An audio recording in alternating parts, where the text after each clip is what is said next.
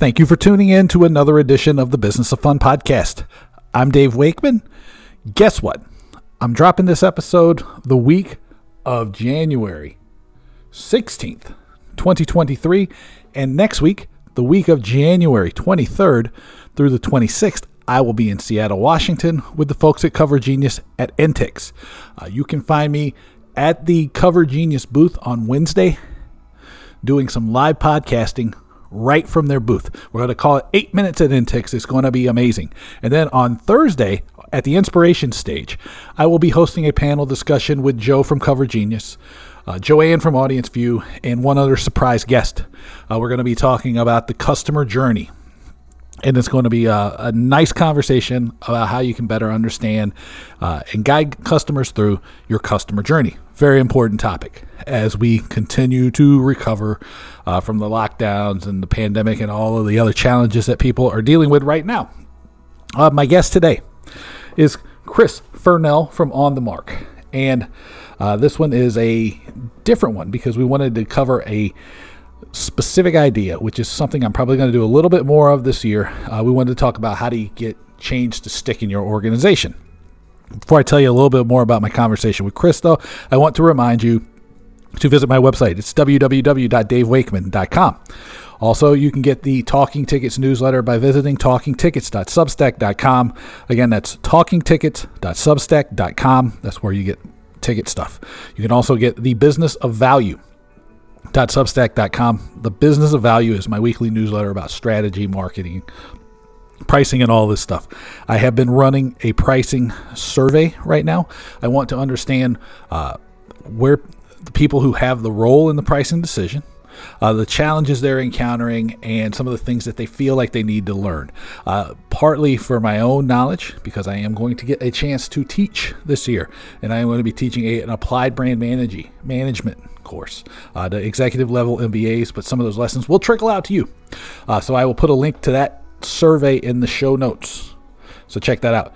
But back to Chris. So Chris Furnell is from On the Mark, and he is based in London, but they are a global consulting firm. Chris came to me with the idea of talking about change.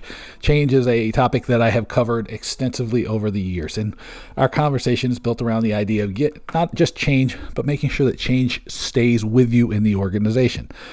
So we talked about, who needs to collaborate in change. We talked about the paradox of change and the challenges you encounter as change becomes a part of your organization. How fragmented and sub-optimized organizations struggle with change. We talk about how old patterns die hard, the power of choices. We talked about my idea that change is going to happen no matter what. So how do you deal with constant change when change is inevitable? We talk about how fragmentation is the enemy of success. We talk about systems level thinking. We hit upon things like when's the right time to talk about strategy? How you should never say, we won't do something, right? We talked about the skepticism of change. This is like a whole master class with Chris on the idea of change and how to create change in your organization. So stick with it. It's totally worth it. It really was interesting for me to spend so much time on one specific angle. So hopefully you dig this.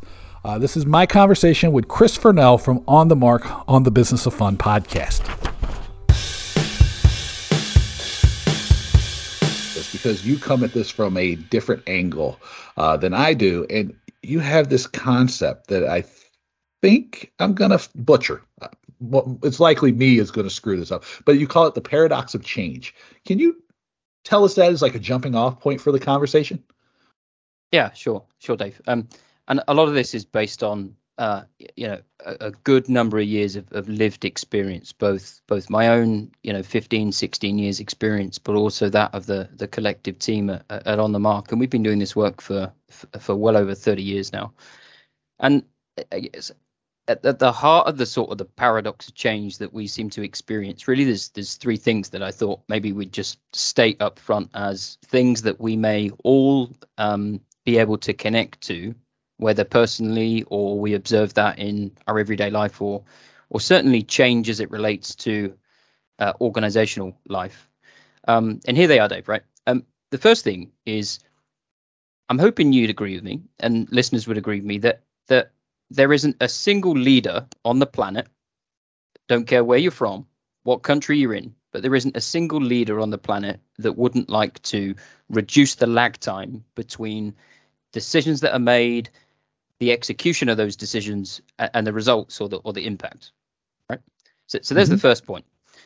Nobody's going to disagree with that, I don't think. Now, number two is that the challenge is within that decision to execution to results, there's this thing that we grapple with called change. Now, one of the fundamental challenges that we look at with change as it relates to the paradox, here's my second assumption, Dave, is that change is often built on belief systems that change is really hard for people, that they're naturally resistant and all change is difficult. There's the second one. Now, the third one is perhaps a bit of a leap away from what people might make a connection with sort of everyday organizational changes. Not enough leaders really understand the practical first principles of good strategy, which leaves this very notion that every organization should be able to answer and align its people around, which is, how do we create value, or how do we create impact? And what we often find in our work is because of that lack of understanding down to a practical first principle level of good strategy, it often leaves in an organization the inability to have a consistent answer to how do we create value. So those are my sort of three headline points, Dave, in that. What are we really talking about when it comes to perhaps some of the paradoxes of change? All right. So let me see if I have this straight before we even get going, because then I have a question. There's nobody that we know of, probably no leader at least, who would that doesn't want to reduce the time between the decision and the results, right? That's my whole business strategy for my consulting practice, is like, how fast can I get you results? Because I don't want to be around any longer than you need me either. So that's me. Number two is that there's built on the belief that change is hard. And this is where my question is going to come up, because I give a talk pretty regularly, the courage to change. And we will get into that in a second, because I think that I'm going to be curious about your take on this. And then third, most people don't know what strategy is, and I would absolutely agree. And I don't want to talk about that because I don't want to give people any of my secret sauce. Okay, so they need to continue to hire me. So, but I think it's true. I did some research and I found out that really it's about 50% of people their organizations don't even have a strategy. About 80% of what people call strategy is not strategy, is not even close to strategy. And then of the 60% of people that do have a strategy, it's mostly a grab bag and a wish list of things that people hope will happen, as opposed to a series of choices that are going to help them make that more likely than not to happen. But we'll get to all that in a second. Let me start, though, with point two, which is about change is built on this belief that change is hard for people. And what I tell people is actually, like, change isn't hard at all. Change is going to come for you no matter what.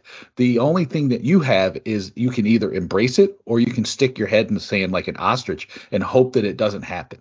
One gives you a greater likelihood of coming out of the other side of change successfully. Just letting change happen to you is frightening, and it's unproductive. And so I'm kind of curious, like, from your point of view, A, am I wrong? And B, what is your approach to leading people through change?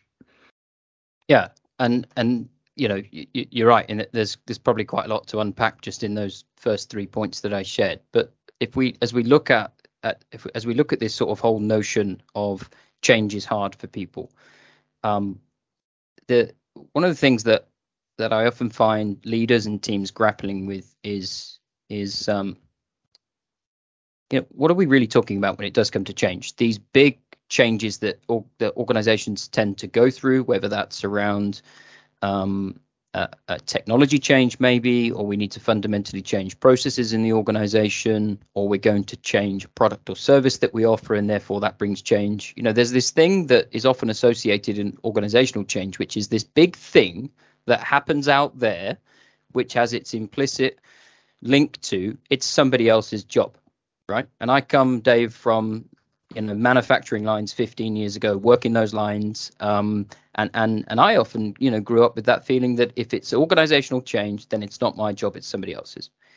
But at the same time, every single day in the organization, people are needing to adapt to things that they didn't think was going to happen, things that are perhaps unpredictable, or some might argue were and are possibly able to be predicted if we were to slow down and work in a different way. But my point is you've got this constant stuff that happens every single day that some people might say is just continuous adaptation and improvement. And let's put that in one bucket. Then you've got this other organizational change, which is often seen, again, as somebody else's job, perhaps a leader's job. And when that change happens, I'll know about it because somebody will tell me. And that word there, Dave, is what we grapple with all the time, is about telling people into change. It's just not possible. And people will say, well, isn't that a bit of a sort of a binary or blunt statement, Chris? Because surely that, sometimes change does happen where in an emergency or a crisis situation, we're coming out of a global pandemic, there's things happening and people just say, point east, head down that direction, and I'm going to tell you what to do. Sure. But I'm contextualizing this in the big organizational change that perhaps you and I, might be accustomed to in our career. But coming back to that point of the change is built on belief systems that it's just naturally hard for people and they're resistant, leads to a set of choices, often by leaders, on how they approach change. If at the starting point they believe that people are going to find this hard anyway, and it's their very next choice that we find in our work really interesting. So let me ask you this then, because you talk, there's adapting to change, and it's like, what do we talk about when we talk about change? To steal and co-opt the title of a really famous Raymond Carver short story collection. Why do people struggle? And I'm asking this from the point of view of, I don't necessarily do anything unless we have defined what success looks like at the very start. And I know that people struggle with that greatly. And I think, and so the question is going to be, why do people struggle with this so much? And I'm going to give you my opinion before I'll turn it over to you, just to give you a chance to grab your thoughts, because I'm curious if your experience reflects mine, which is like a lot of times people haven't thought about this, what success really looks like. And part of it's like we're in this sort of doom loop of tactification, right, where everything's driven by like quarter to quarter or day to day activities, when strategic things, by their essence, you have to step back and understand where success is going. And I think that's where, when you talk about people don't understand the first principles, to me, that seems what it is like there's a fear of taking the step back because they might not like what they see. And so as a form of comfort, they dig into this tactification. And because they're so inbred into the tactics and constantly being, and I'm using air quotes here, busy, they don't necessarily ever understand what success really looks like. And you can go years with meeting your expectations, but are your expectations right? And it's, so I'm curious, what you see and what your experience is, because that's sort of where I get it. It's there's a fear, the fear of looking back because you might not like what you see. And then it just drives people to take tactic. And it's just action for the sake of action a lot of times. Right. And people don't even know. They would tell, I'm sorry about that. They don't even realize this because they don't have any distance. So they're going like, I'm doing a great job. And I go, well, what are you trying to achieve? Well, I'm trying to get this thing done. And they don't know what they're really trying to achieve. Right. And there's Dave, you've tempted me with a point I'd like to come back to a bit later, which is what we would call the enemy for a business success is what we would call fragmentation and sub-optimization.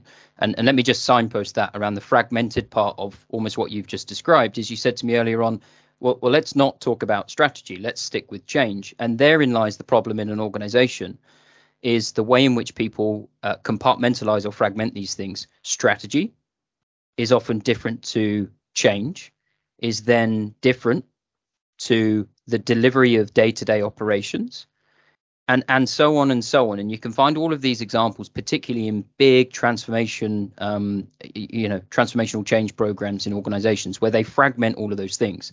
Now, at the heart of that is a separation between strategy, or let's put it more simply, where are we headed?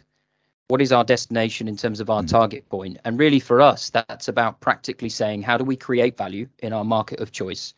And then align everybody in the organization about that very choice. Here's what we're going to choose to do and not do. What then makes it, in our experience, back to your question about what makes change hard, is people generally in an organization are not involved in the process until the answer around, okay, we need to redesign this part of the organization, we need to stop this service and reroute our resources over here. It's pretty often, Dave, to walk around, an awful lot of organizations around the world to say, who does that work there? Who does that thinking and translation into the change objective? And I tell you from a lot of experience, it's often leaders. The time, back to my manufacturing days, that I'd be tapped on the shoulder to say, hey, Chris, we're going to change, is when the solution has already been mostly designed. And somebody might be saying to me, what's your opinion? Now, herein lies the skepticism that creeps in, because people say, really in their mind, do you really want to know my opinion? Or is this more than a half-baked solution? And therefore, you're sort of coming out to me with some degree of what I would call manipulation and coercion to say, Dave, honestly, what we're finding here in lived experience is leaders are owning too much of this process. By the time the employees, the wider workforce are involved, the leader is leaning forward and they're saying, hey, Dave, this is a really good idea, isn't it? Yeah. Right. And therefore, for us, the central premise for our work is to say there's an awful lot of social, behavioral, and neuroscience that goes into this. In terms of our approach, is number one, we don't separate any of these things. So strategy, change, delivery, it's all an integrated experience, because one decision in your strategy leads to, the next and the next, and it's a layering effect. But at the heart for us is people support what they help to create. And if they're fundamentally not involved upstream in these big decisions and the potential implications and the assumptions we make about those implications, then there's this terrible word, Dave, that people use. It's all over organizations, which is called buy-in. People don't buy into change, or they don't buy into solutions. And it's a word in On the Mark that we ban. We don't use the word buy-in, but on the premise that in all of our work, we live by the principle that says people support what they help to create, which is fundamentally about participation and involvement from the very beginning to the very end. Oh, that's absolutely right. And I know that because there's been several things that I've worked on recently, right? And they will end up being big organizational change, right? They're like big investments, the whole deal. The most important thing was actually, and I don't have as strict of a rule about saying buy-in as you do, but I think the use of buy-in for me is probably similar to the way you ban it. And it's that I want to get everybody involved early, because I make sure that I get out any objections or any ideas at the start, because I don't want to offer something that has no chance of working.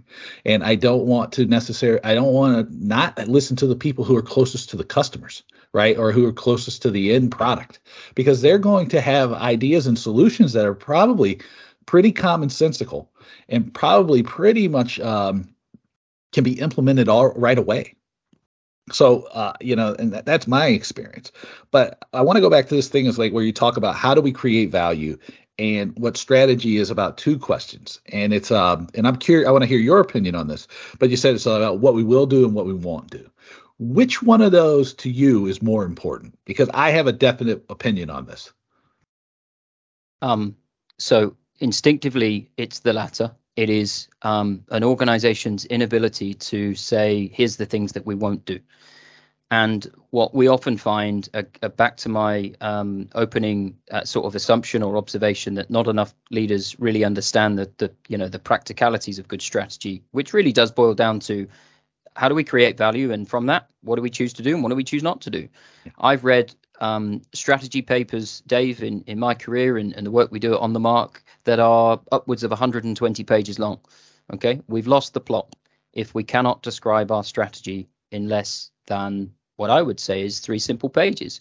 Here's how we create value. 1 page, Chris. 1 page. 1 page. I'm happy to go to a page. It's really simple. Here's how we create value in very practical terms. Here's what we do and here's what we don't do. What you often find is almost actually an inherent desire to be all things to everyone.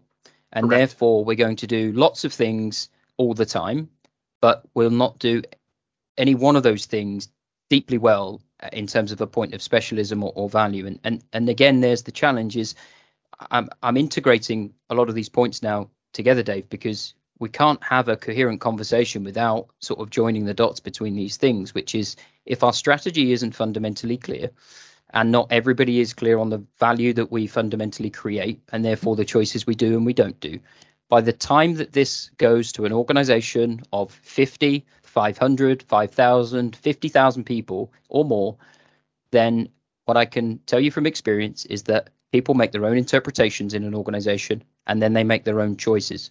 And then this whole notion of a leader wanting to perhaps control and rein that thing in is really difficult when they are trying to set direction and overly control strategy and change as a small strategic group and then essentially tell people into change. And we're back to my point about people support what they help to create. And if they're involved in the process, not only do you get a common language about what we're trying to do, but you also get a common and thorough alignment about this is the path we're taking, which means we're making these choices with these implications, and we're not choosing to do these things anymore. And it's the fundamental part of people saying, I was involved in the process, I understand it, I may not fundamentally agree with it, but I'm willing to trade off my own personal views because we are all in this conversation together for collective good and not self-interest. Yeah. I'll put it like this, and I'll see what you say. I know that like a lot of times when people, you'll have like your quarterly earnings reports, you'll have your annual meetings or whatever, and then like the CEO or the executive director, whomever, comes up and then they talks about the new plan. And if this was a visual podcast, I would have like a big slide that had in like at the biggest font I could get, the big plan, right, is there. And then they go, I'm going to go on the road or I'm going to go to all of the staff and sell the plan, right, which goes back to buy-in.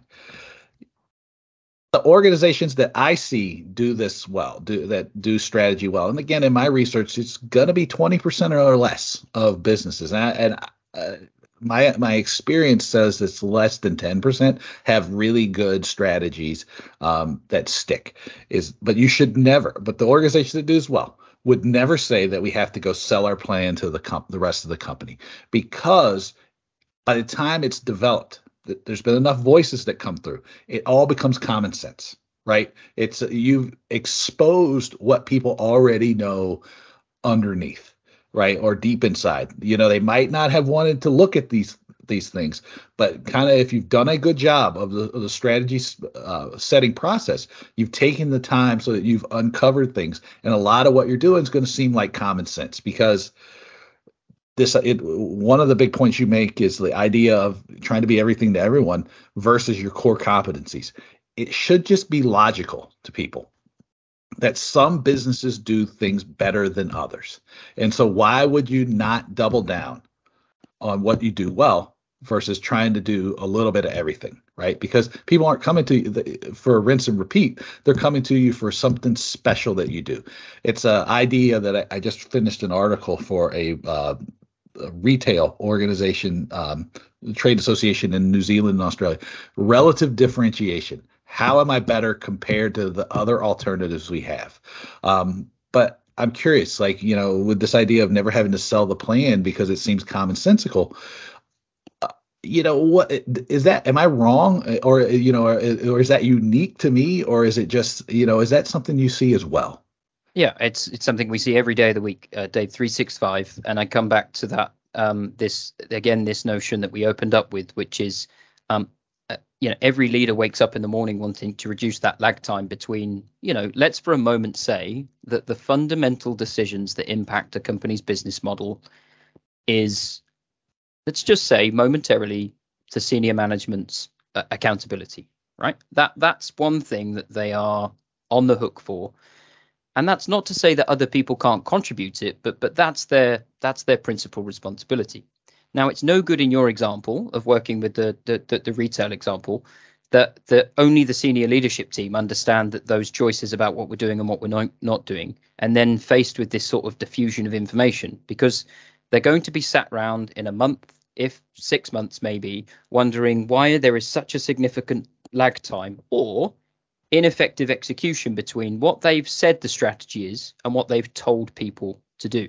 And we're back to one of those paradoxes, which is, so if leaders want to reduce that lag time, then they've got to involve people in the process. And that for us is at the heart of a real difficulty with traditional leadership, which is no judgment against the individual leader themselves. It's the work system that they've been conditioned and brought up to say, Chris, how can I possibly involve let's say in a workforce of 5,000 people, how can I involve 3, 4, or even all 5,000 of those people in strategy development? Surely that takes a long time.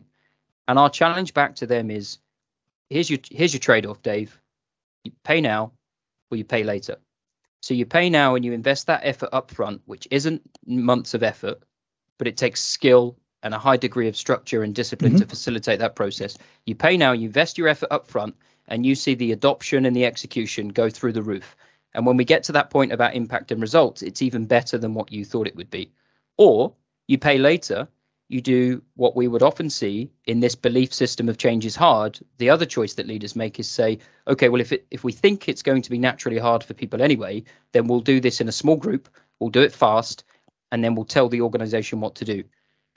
And then our pay later point is that you're then paying downstream with weeks, months, if not years of effort to try and convince and cajole people into doing what you're telling them to do. And we're back to the psychology point, which says if I wasn't involved and I wasn't part of the process, then I don't properly understand it. And therefore, I'm making my own choices locally about what I choose to implement and what I choose not to. Yeah. Well, let me ask you about that too. You're making your these things, your decisions locally because you weren't a part of the process. You don't necessarily feel connected to it. You have to get the bad word for you and on the mark is buy-in. Right. How important? And this is, to me, this is super important because I find that a lot of the challenges come because of a lack of shared language. Right. And there's no definition. And I guess that probably goes back to where we started when we were talking about defining success from the very start. How important is this shared language? Because a lot of times what I see, again, this is just me, is that everybody, we can take any term, right? We can take premium, we can take luxury, we can take retail or service, any of these things. And everybody has a different definition. And what ends up happening in my experience is that it drags people all over the map. And so then your strategy can never be consistently delivered because everybody has a different definition. How important when you're dealing with people does it become to get everybody on the same page where the definitions are clear, where the language that's used clear, right? Where it becomes almost cult-like, in your devotion to a shared language. Vitally important, Dave. I think you knew I was going to say that, but if I put that into context of the pay now choice, which is you have to pay upstream and have people involved in, as they create this solution, they are coming to an aligned understanding about what's going on in today's world organizationally, whether that's to do with how we are operating, whether that's to do with our strategic choices and more around our business model versus the operating model. But you are aligning people to what is going on, and in doing so, creating that common database of what's happening, but also a common language. And of course, sooner or later, they shift focus to the future to say, so what are we going to do in future? I think aligning the language is almost a consequence of involving people. So for us, it's less working really hard on that language, more about continuity of working with a group and then increasing the participation across the organization when you then bring others in across the organization and get to that 2, 3, 4, 5,000 number that I used as an illustration earlier, people are being onboarded and aligned to that language, not to be manipulated or coerced, but a sense of here's where we're headed and here's what we're calling this thing and here's why. And really we're at a point there, beyond language of saying, if you ask the everyday employee, who do you trust the most in the organization? Quite often it's not the boss. It's somebody at the same level as them, one of their immediate peers, whether it's in or out of their team, whether it's the person they choose to take coffee with on a lunch break or whatever it is. It's the person that I immediately work with, or it is certainly at my level. So what we would say is, how do you take a cross-representative mix of the organization, involve them in these change pieces very early on, and then say to them, who do you trust the most in the organization? And everybody will say a minimum of 3 people. And then we take those 3 people from everybody and we add them to the process. And Dave, you can then start to see what starts to happen is you create a network effect, which is really about engaging a whole system in the process. And you might say to me, Chris, how do you get 4,000 people in a physical room? That's not the point we're making here. It's about how do you create that representative mix where when those people then reach out to their colleagues that they trust to say, hey, we're involved in this, what do you think? And they give their opinion. There's this cyclical nature of trust to say, I don't need to be in the room if I know that 150 other people across the organization are involved. And you come back to your point about language alignment and understanding alignment. And but it's worth saying that there'll be people listening to this saying, but why don't we see this more often then? And we're back to that sort of paradox between this notion of it's faster to chunk down change in really small amounts or do it in a strategic small group and then fixate on tell and sell tactics for months, because there's this feeling of, well, 2 things, Dave, really is it takes longer, surely, to involve more people. And now we're back to our pay now, pay later equation. And there's also this sense of it would be really chaotic. Like, Chris, how do you involve so many people, dozens and dozens of people? You need structure, you need discipline, and you need to guide them through one decision at a time. But it's possible.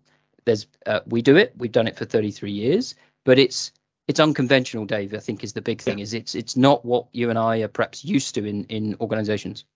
Well, I don't find it. And this is me, and I'm probably leading you into an answer, just like I did before. So full disclosure that I'll be leading you into this answer, I think. Or if you're wrong, if I'm wrong, then whatever. But it's not chaotic, right? It's if you've ever been around a really good marketer, which I'm a fairly competent marketer, so I've done this, and that's why I say that, like, if you've done it with a good marketer, it's not chaotic, because it's just like as simple as something like a focus group, right? And you fly in a dozen, like customer level employees, and you do a focus group with them. And what you have is you have a hypothesis of what you want to figure out what's going on. You talk to them. They're going to tell you, because they are the closest to the customer, what's going on. From there, you can go up the chain and go again. So it's not chaotic if you understand what you're doing, and so am I wrong, or am I unusual in the fact that, like, when I can get a group of a dozen, I can facilitate a conversation with a dozen people, and like learn just reams and reams and pages of data that I wouldn't necessarily be able to get by observation or reading charts or whatever. And it's the furthest thing from chaos. It's, it's almost beautiful in its simplicity. But again, I may be wrong. It just could be like I've got some secret sauce. I have relative differentiation. I think, there's a couple of things, Dave, and one of which I would challenge, which is this idea of flying 12 people in and talking to them for a time-bound period of time. How many times do we see in an organization that those same 12 people then fly out and never hear from you again? Oh, that's absolutely true. Yeah. Yeah. Or they maybe they're involved, but it's a prolonged period of time afterwards. So one of our pieces around this integrated approach to what we would call both the technical change, so whatever you're trying to get to within your focus group, but also the social and the behavioral change. So for us, it's about continuity. If we start with 12, how do we ask those 12 for their recommendations on people that they trust that then should be brought into the process? And it's beautiful, Dave, because some people will say, hey, listen, I've got a colleague called Dave, right? And he would be in violent disagreement with this. I mean, he's the biggest naysayer in the organization. Yeah. And Dave, you know what we say? Bring him in.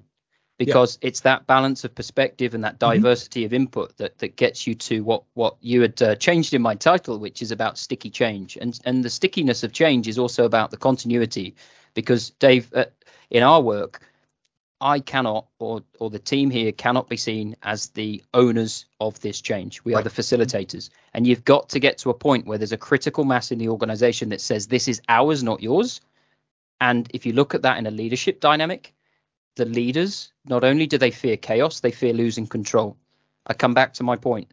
The underlying choices and accountability within the business model may well reside at a senior leadership level. Why wouldn't it? They can guide, they can point the direction, but we're into a concept in systems thinking, Dave, around laddering, which talks about defining the why, defining the intent, which is our strategy and our choices, and then talking about what the organization must achieve. In our language, that's called the criteria, the design criteria that frames our choices, right? The organization must achieve these things.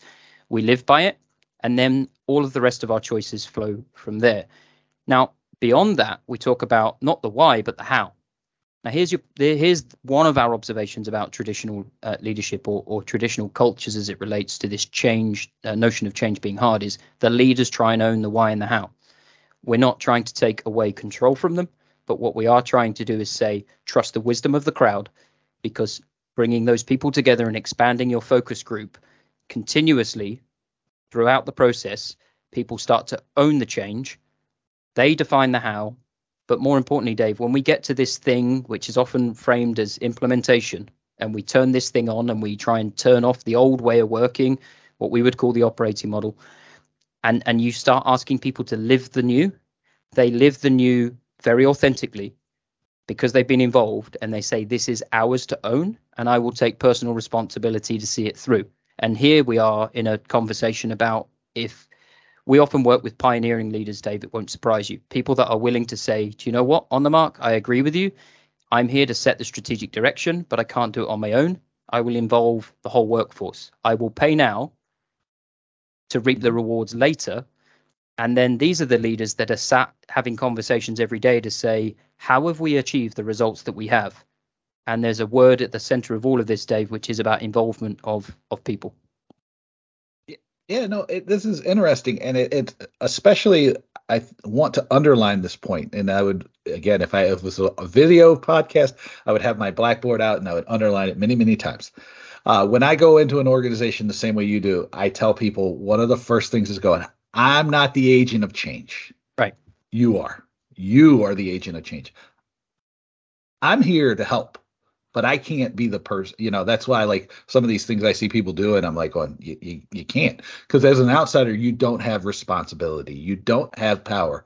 So you have to, like, really do. You have to underline this over and over again, because where I see these kind of projects fail for people, and I think this is the point, is because they expect that the consultant or the person, the organization they're bringing in to partner on these change management projects or these change initiatives are, that they're going to somehow wave a magic wand and everything's going to change. No, it's a process that you've begun because you are the agent of change.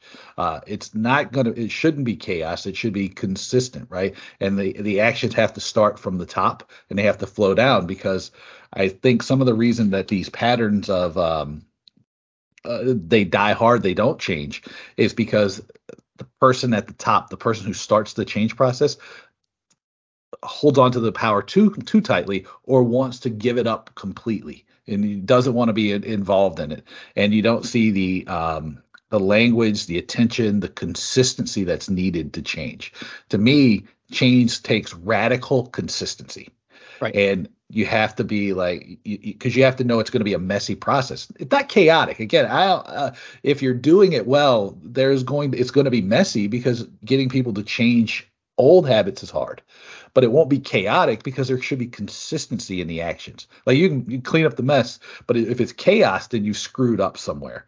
But what do you see as far as like patterns and like they're not sticking, they stick too long, right? And you can't get rid of these old patterns, like, because to me it's either too much control or just completely trying to divorce the control. Is there somewhere in the middle that you see it, or is that the two extremes really where it falls down?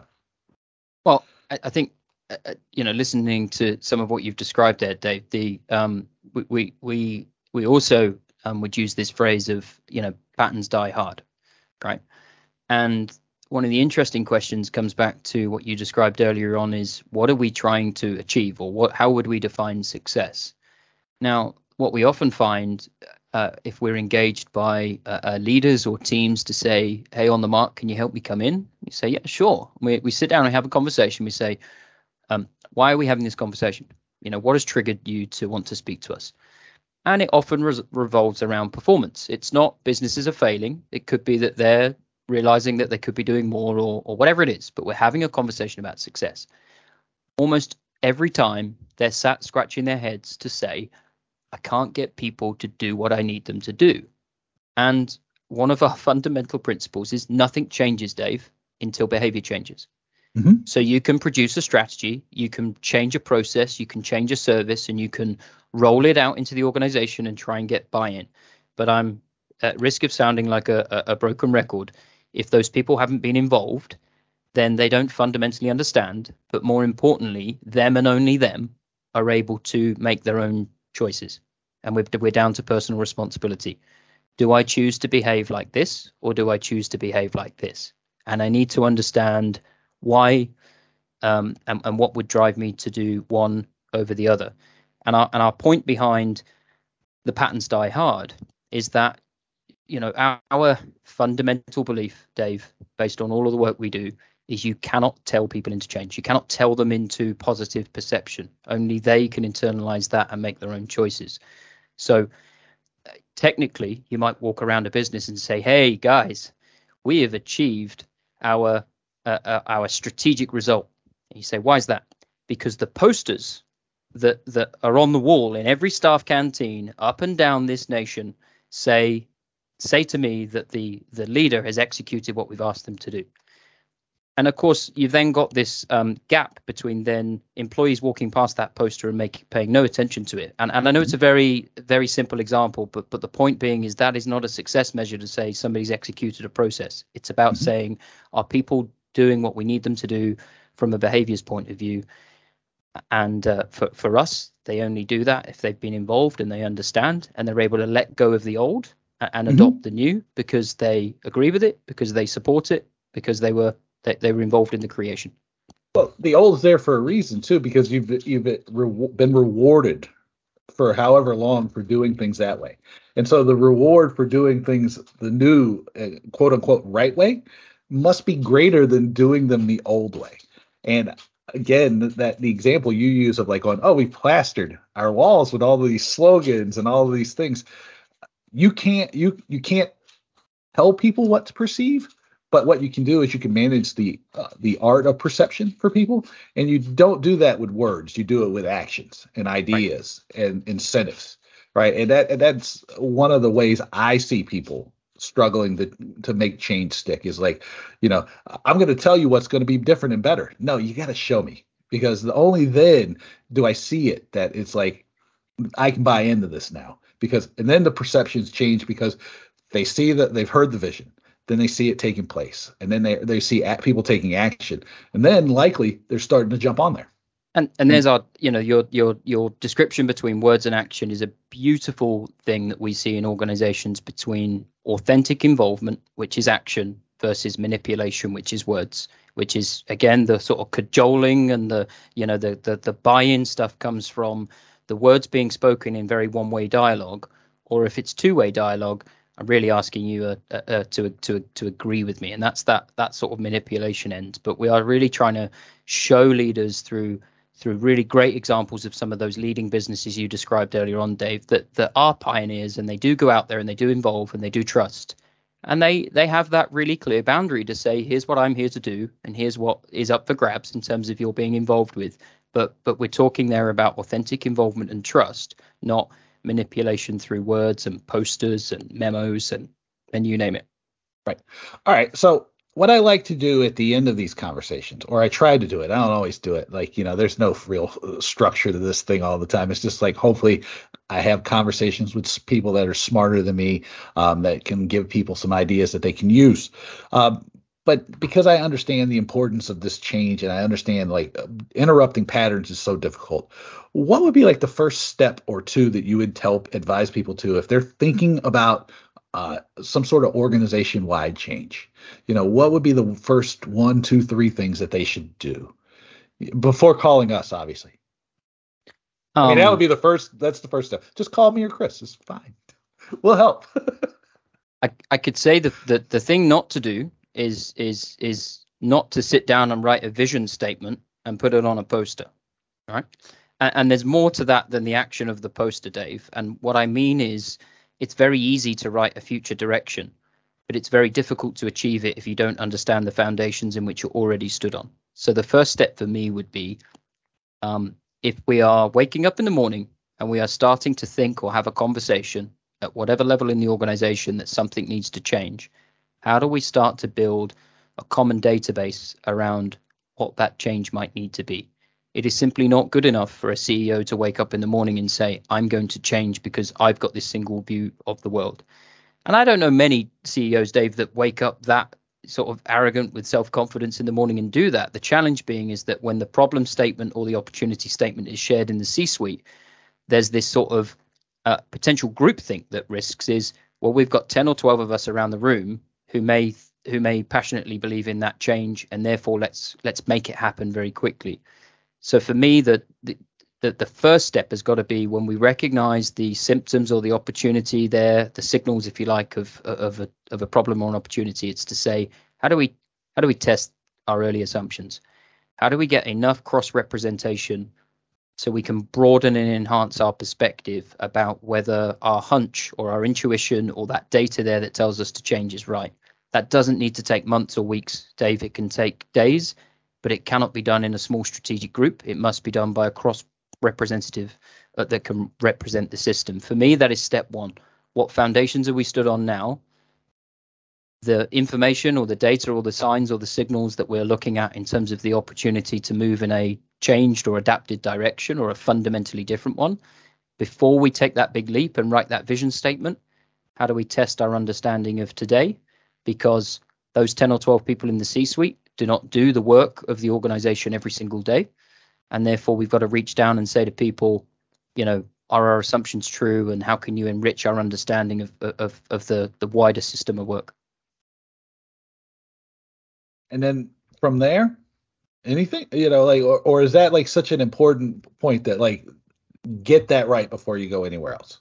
And I know the answer, because I just want to underline it for everybody. If you don't diagnose the problem first, you're doomed to fail. Right. And you got three options, Dave, and it really is as simple as this. And this is where natural bias can sometimes come in, because even as I would like to call myself and the OTM team a very trusted and ethical, grounded consultancy, is sometimes, Dave, we've been pulled into those early conversations. We've helped an organization do that, as you call it, the sort of the diagnosis or that wider sort of system review. And organizations have said, so we weren't right and we're okay. And actually, we were just perhaps blindsided and we didn't have access to that information, or our assumption was misguided. And therefore, option number one is do nothing, because we're not as bad as what we thought we were, or the opportunity that we thought was worth pursuing, because we've involved that wider perspective, has turned out to be false. And it's amazing how many organizations perhaps think that they're going into this conversation assuming that something is going to happen. So option one is do nothing, Dave. Option two is, do you know what? We found out that the problem isn't as big as what we first thought, but there are certainly opportunities to improve.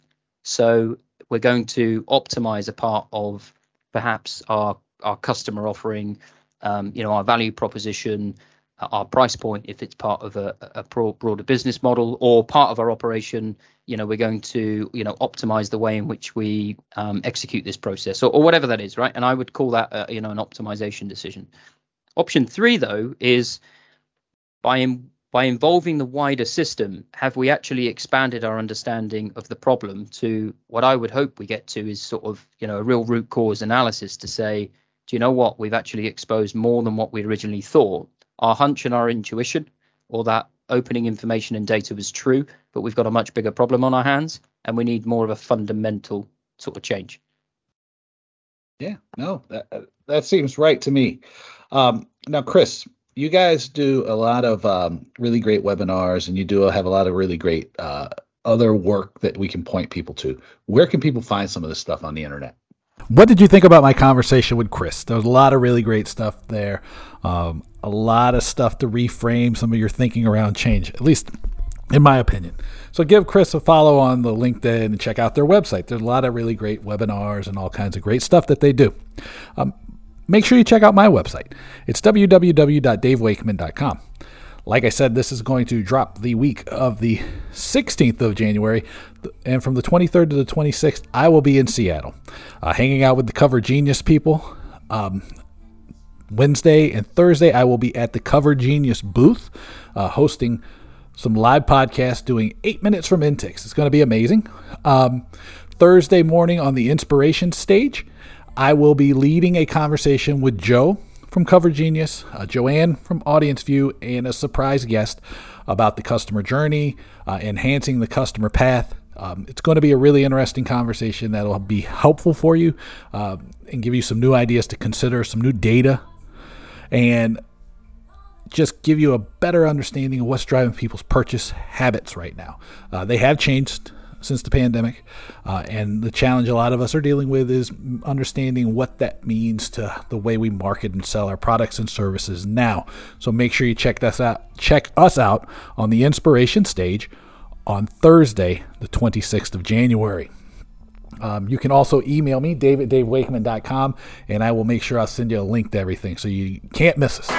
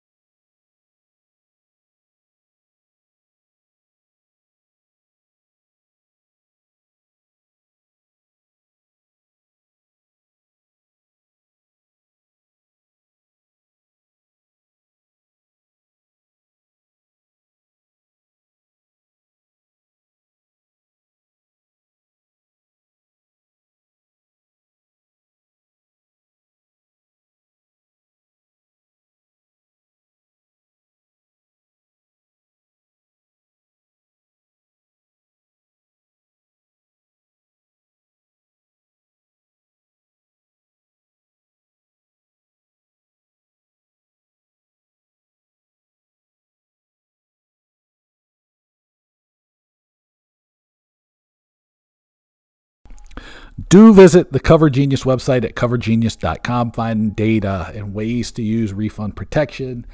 There's lots of really interesting case studies. Check it out and find out more. Make sure you get the Talking Tickets newsletter. It's talkingtickets.substack.com. That's my Friday newsletter all about tickets. Or you can get the Business of Value. It's businessofvalue.substack.com, and that's where I talk about marketing and strategy. Make sure you visit the website like I mentioned, because there is a lot of exciting things going on in the world of Dave. That's so blowhardy. But please take a minute to check out the pricing survey in the show notes.